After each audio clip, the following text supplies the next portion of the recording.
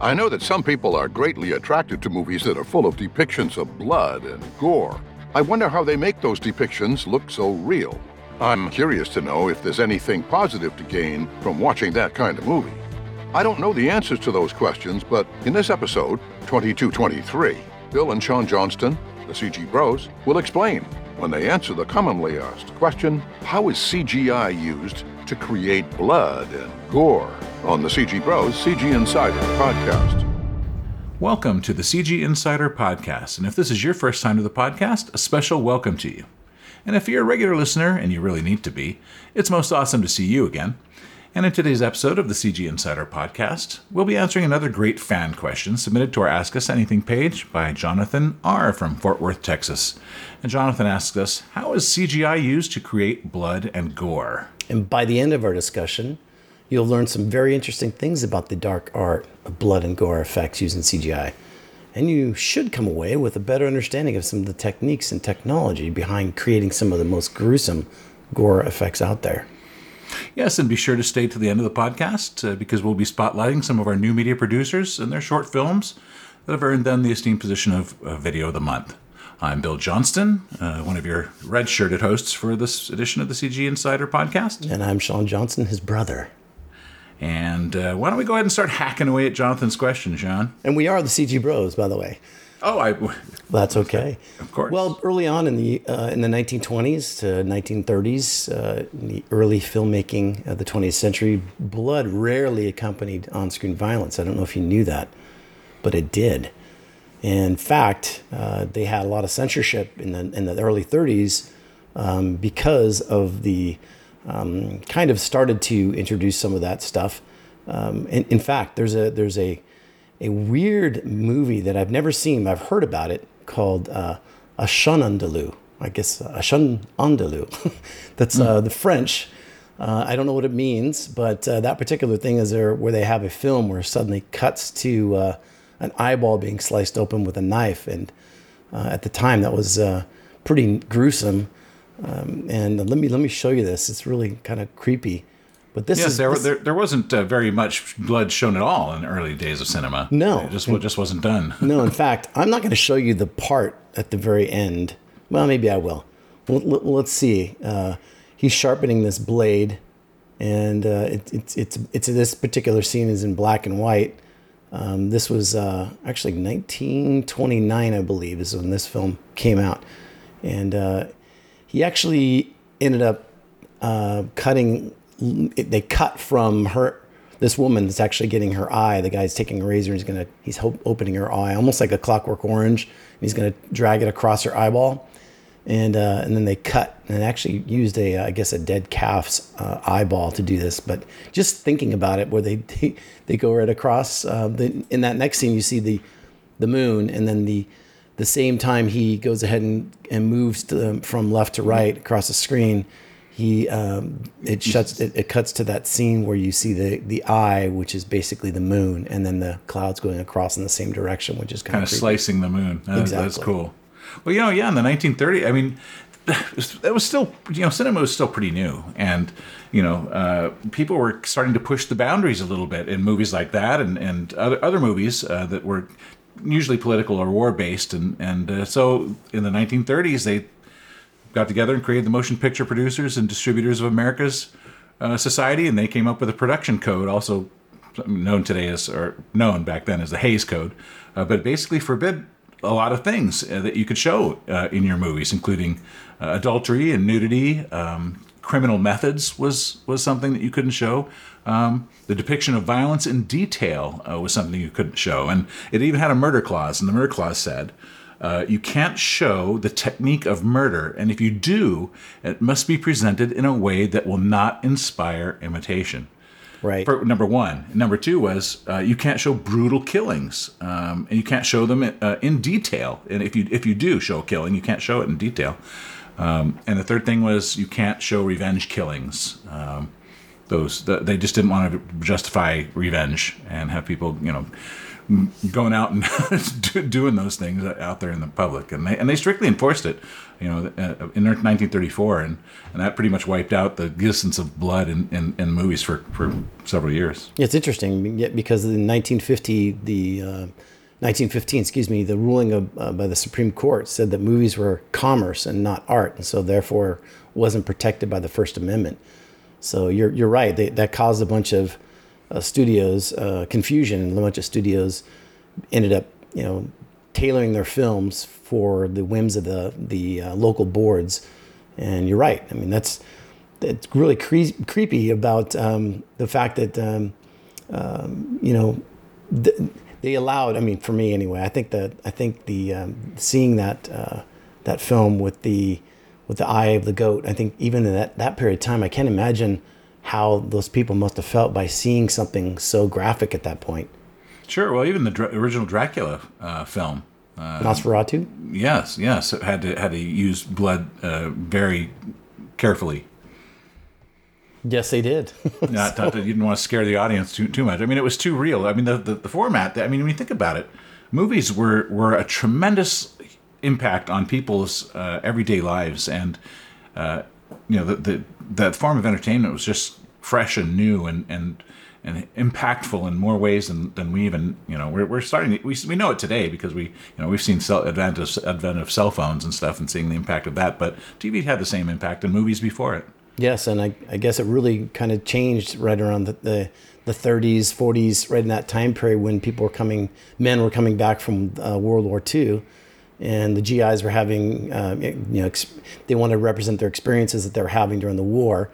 And a lot of journalists and movie cameras and things that actually started incorporating a new level of violence in movies, and in particular, which it's funny going back and looking at these scenes. You're saying, gosh, today's standards compared to back then, we're so callous today compared to the way people were back then. This particular show, this movie in 1945 called The Pride of the Marines came out. They actually had a gunshot to the head of one of the characters, but you look at it and it's so tame and by today's standards, I don't even think I'm going to really show it. So, and then of course, 1956, you had a lot of blood, right? In the movie The Ten Commandments, the entire Nile River. Rivers of it, yeah. Yes. Well, what's really interesting is and you touched on it, and I think it is a significant factor in the changing of the attitudes of the American public and for the tastes and desires of what it is they wanted to see, the kind of stories they wanted to see told on the screen, and that included the realities of war. And Vietnam was it kind of got going as well, and it really kind of I think that really the Vietnam War really brought a lot of those tensions and a lot of those feelings to the surface, and that's really, I think, when you got to, I mean, that's when Sam Peckinpah really made his mark. He's also known as Bloody Sam because he created the breakthrough style of graphically depicting violence in a really bloody way, and he did it in slow motion and started with a film called The Wild Bunch, I think, where he basically reinvented the action film as we know it today with his style. Right, and there's also Bonnie and Clyde, 1967, and that's. Even before that, think about 1960, Psycho, which is kind of probably one of the first movie that smashed all the cinematic taboos at that time. You mentioned nudity and some of the other stuff, and of course, showing a man and a woman in bed together, taking the viewers of the movie into a bathroom, depicting some other creepy stuff, and then of course the serious blood. Where they actually ended up using chocolate syrup. And in fact, I was reading, I believe they didn't want to show the movie in color because of the fact of the blood that they were going to use in the scenes. I thought that was interesting. Yeah, and when as the films started to get more bloody, and that's when color really came out too. And so trying to find blood that really was the right color was a whole nother deal. But Peckinpah, just to kind of finish up on him, was a pioneer in that he not only did he use bigger squibs and more blood and stuff like that, he actually added meat, hamburger and stuff like that into his squibs for more realism, as well as rigging the actors. And this was probably the most dramatic change that he's known for. It was basically he rigs not only squibs to the front of people, but to the back of actors as well, to so that you could visualize those bullets bursting, through someone's body, exiting out their backs. It's interesting that particular thing, the special effects for that particular movie. You're talking about squibs, and they said they for some of these scenes they had little metal dishes in which they put just a little bit of powder, like gunpowder or envelope of blood, and then they wired it, and then they had each one of those little metal dishes had a condom, believe it or not. And when that charge went off, it blew through the rubber and then released that blood, which I thought was really interesting. The other thing is, I'm going to show this. Let me show the scene of Bonnie and Clyde. This is one of the main, kind of probably the first bloody thing that I had seen. And this had Warren Beatty and Faye Dunaway at the time. Starring in this particular one, where they're driving at the very end of the movie. So sorry if you haven't seen this, it's a spoiler. So you probably should. Hey y'all, slow down! My truck's broken. Yeah. So the farmer pulls him. He's got something wrong with his truck. Pulls him over, and he just gets out all confident. Oh, what's up? And she's still Faye Dunaway. Bonnie's still in the car and looking on, and then all of a sudden he's looking at somebody coming down the road. It's just a regular person driving down the road, and he knows it's a setup. So this particular setup is there's guns in those trees. He dives under his vehicle, and all of a sudden he's like, uh-oh. And they both look, and then bang, it just starts. And too late, honey. And they're shooting with 45s. Oh my gosh, Tommy guns. And it would be probably a little bit more bloodier than this, or a lot more bloody. But this particular scene, I think, was pretty gruesome for the time. Wow, 1967. It definitely lacks the shredded flesh that we enjoy seeing today. It's true. Oh, it's a good one. So that's a pretty cool scene. I like that one. That was neat.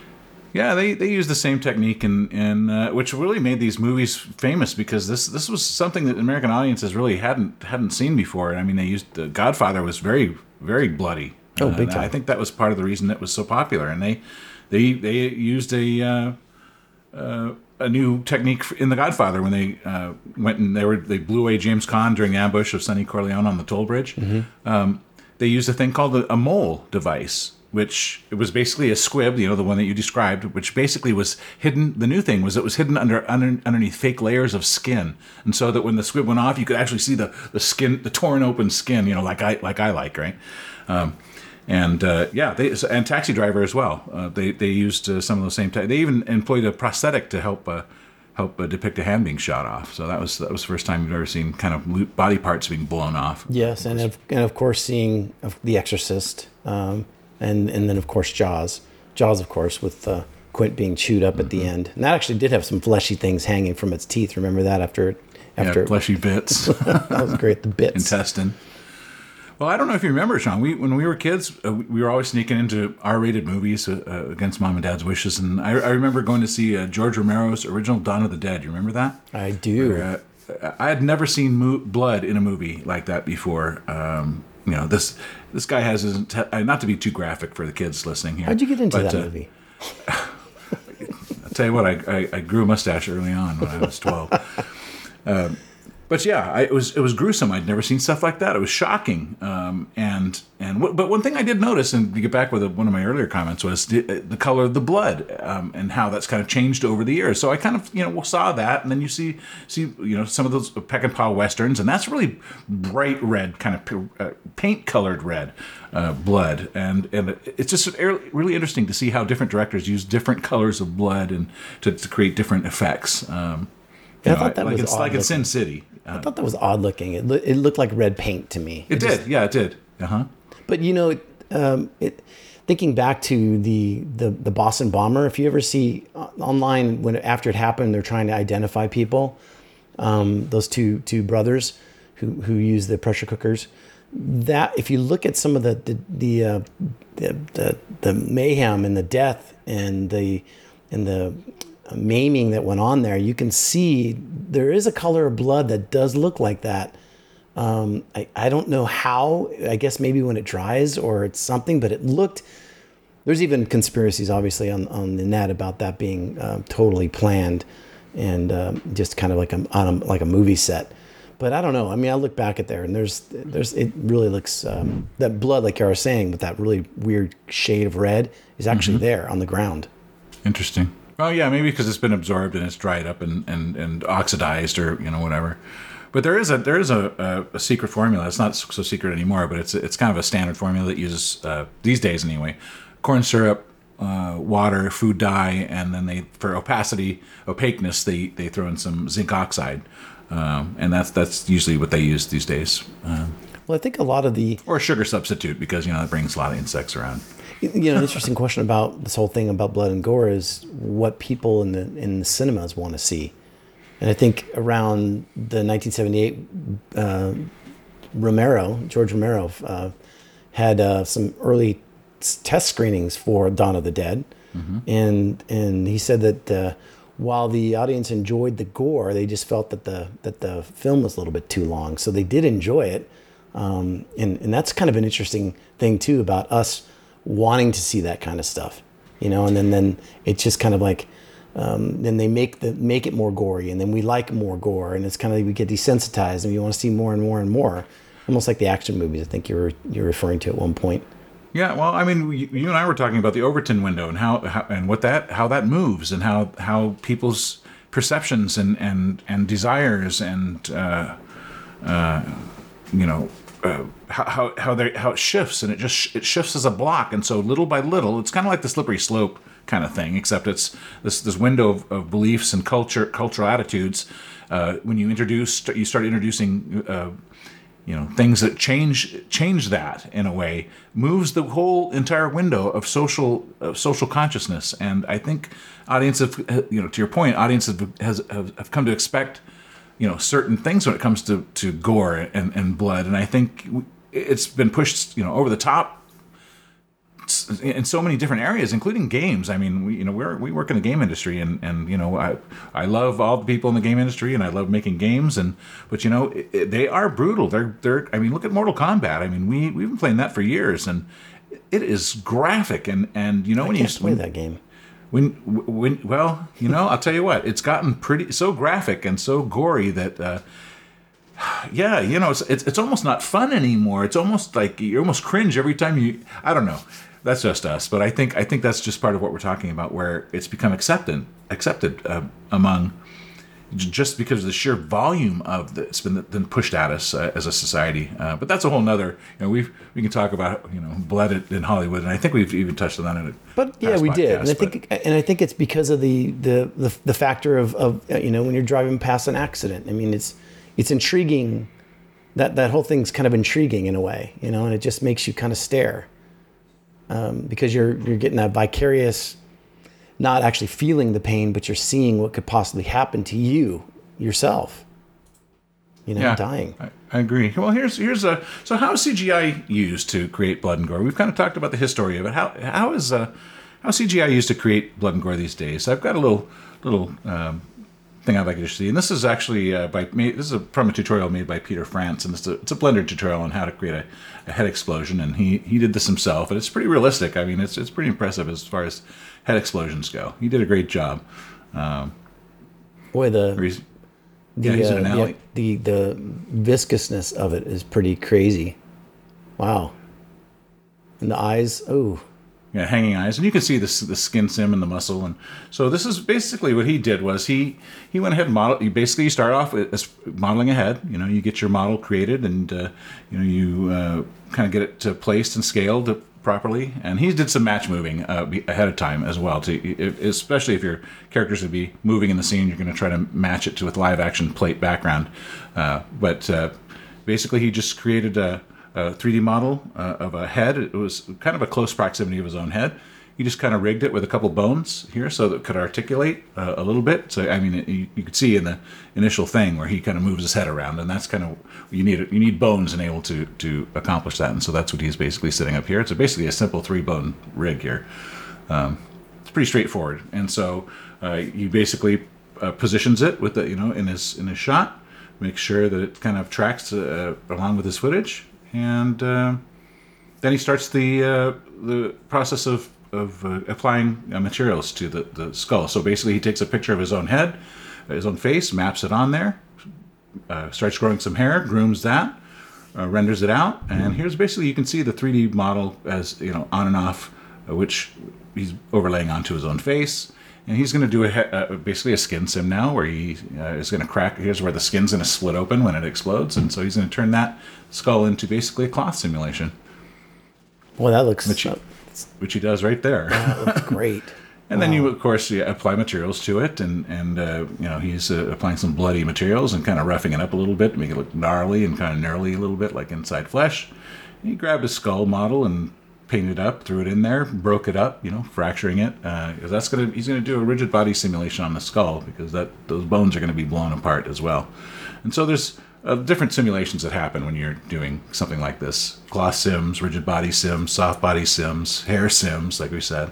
And it's pretty realistic. So you can see here's the final result, where he just kind of pops it open. This is the play blast. This isn't the final result, composite result, but this is the simulated result. Pretty impressive. A lot of fun. You see the brains flopping around in there. That's a lot great. of fun. And so here, just a test. He overlays it onto himself, and then he does a quick composite. Just kind of airbrushes himself out, brings in his render, places on the scene, and the final result is something pretty impressive. And even for Blender, but you can do a lot with Blender. Don't get me wrong. It would have been great is if he had somebody actually chasing him. I think that would have been a great scene, like from a movie. I agree. And what kind of blood is used, and how much blood is used, and whether you should use CGI blood or real blood. People say, since we can do it in CGI, let's do it in CGI. And there's a lot to be said for that, because there's a lot of drawbacks in traditional filmmaking when you actually use real blood. I mean, you have to. It's hard to control how much blood is actually coming out, of the wound or whatever. It gets all over the place. It requires costume changes, and you have to test it, and you have to do rehearsals, and sometimes you have to clean up the whole set after each take. It's a real pain in the ass. So depending on what your blood needs are, maybe CGI is the way to go. But I will say that. As far as I'm concerned, and I probably speak for a lot of people, at least I think I do, is I don't really like the CGI blood. And here's some example. Let me show you. I'll show you a quick example of Mortal Kombat, for instance. We were talking about that. Here's an example of one of the death scenes of one of the characters, and I really don't like it just looks artificial. I mean, she does a head plant into the buzzsaw, basically. It just looks fake to me. Mm-hmm. Yeah. I prefer when you can see blood that comes out of unexpected places, that really makes it for me.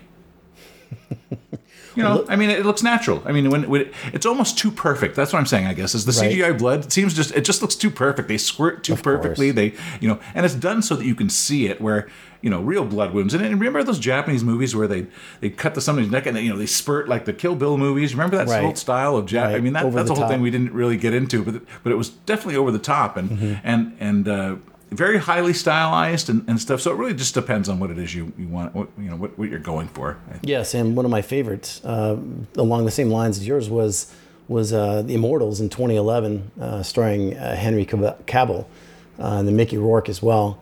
This particular thing is where the gods come down and they're attacking the Titans, and I thought this is a really cool movie. And the gods are moving so quickly in these scenes.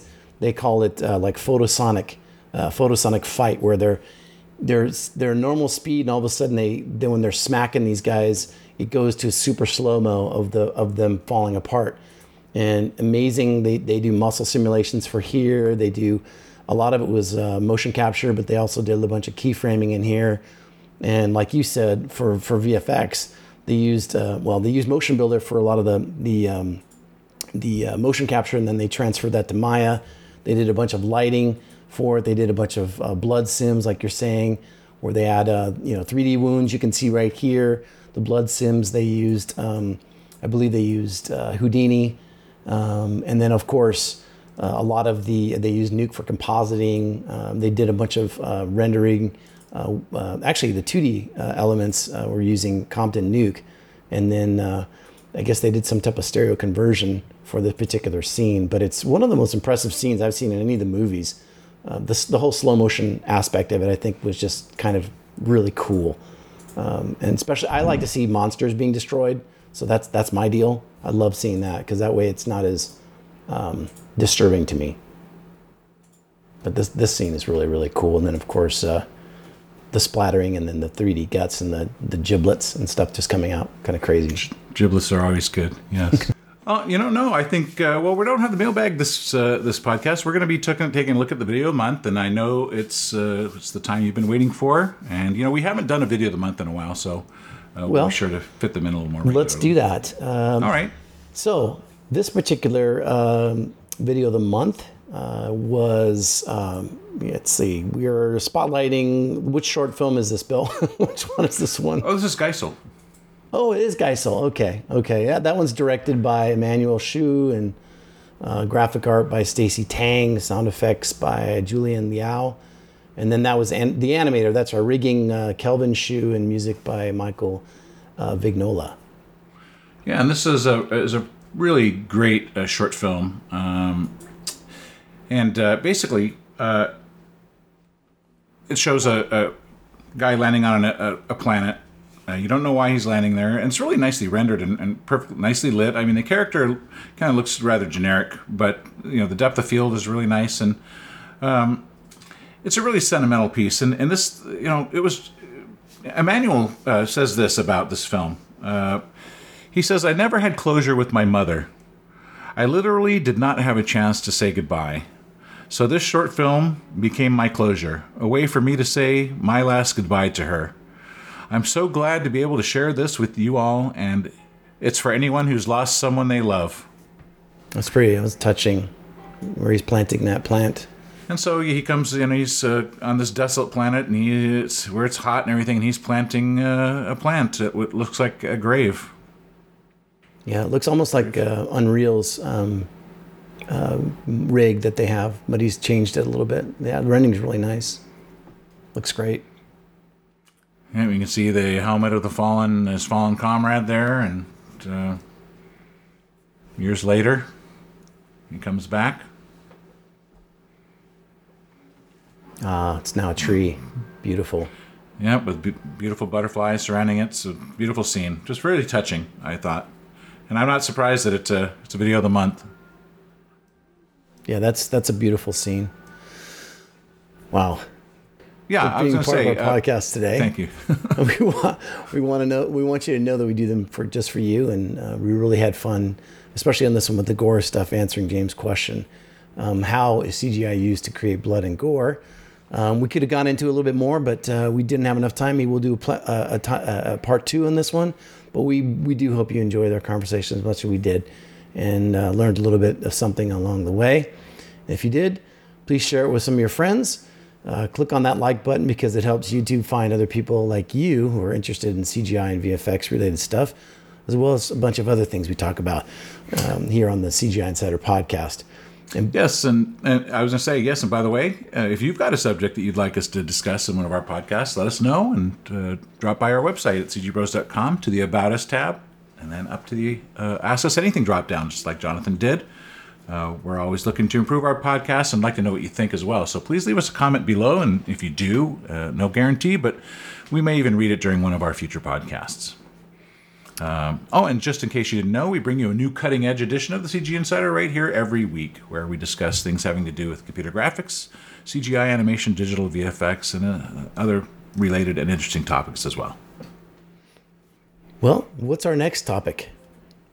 Let's see. We are going to talk about, next week's podcast, we'll be answering another great fan question. How does CGI help us visualize data? That sounds interesting too. Yeah, it's going to be a fascinating subject for sure. Okay. See you next week. Well, that's it for today. We sure hope you've enjoyed the CG Bros answer to the question, how is CGI used to create blood and gore. Thanks for being with us. If you watched us on YouTube and you enjoyed the experience, please give us a thumbs up. Be sure to leave a comment, too, because we might share it on a future podcast and give you a personal shout-out by name. Also, please share the video with your friends on social media. If you're not yet following us on our channel, please hit the subscribe button. Subscribing is free. And ring the bell so you'll be notified when we post our next podcast.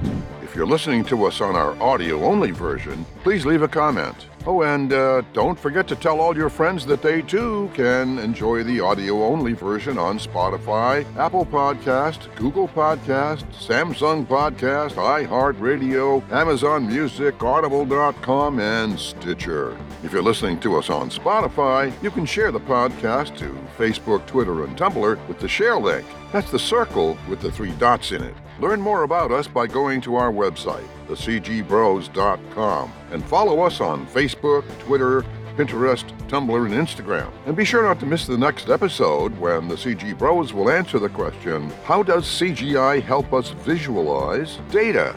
This has been episode 2223 of the CG Bros CG Insider Podcast. See you next time.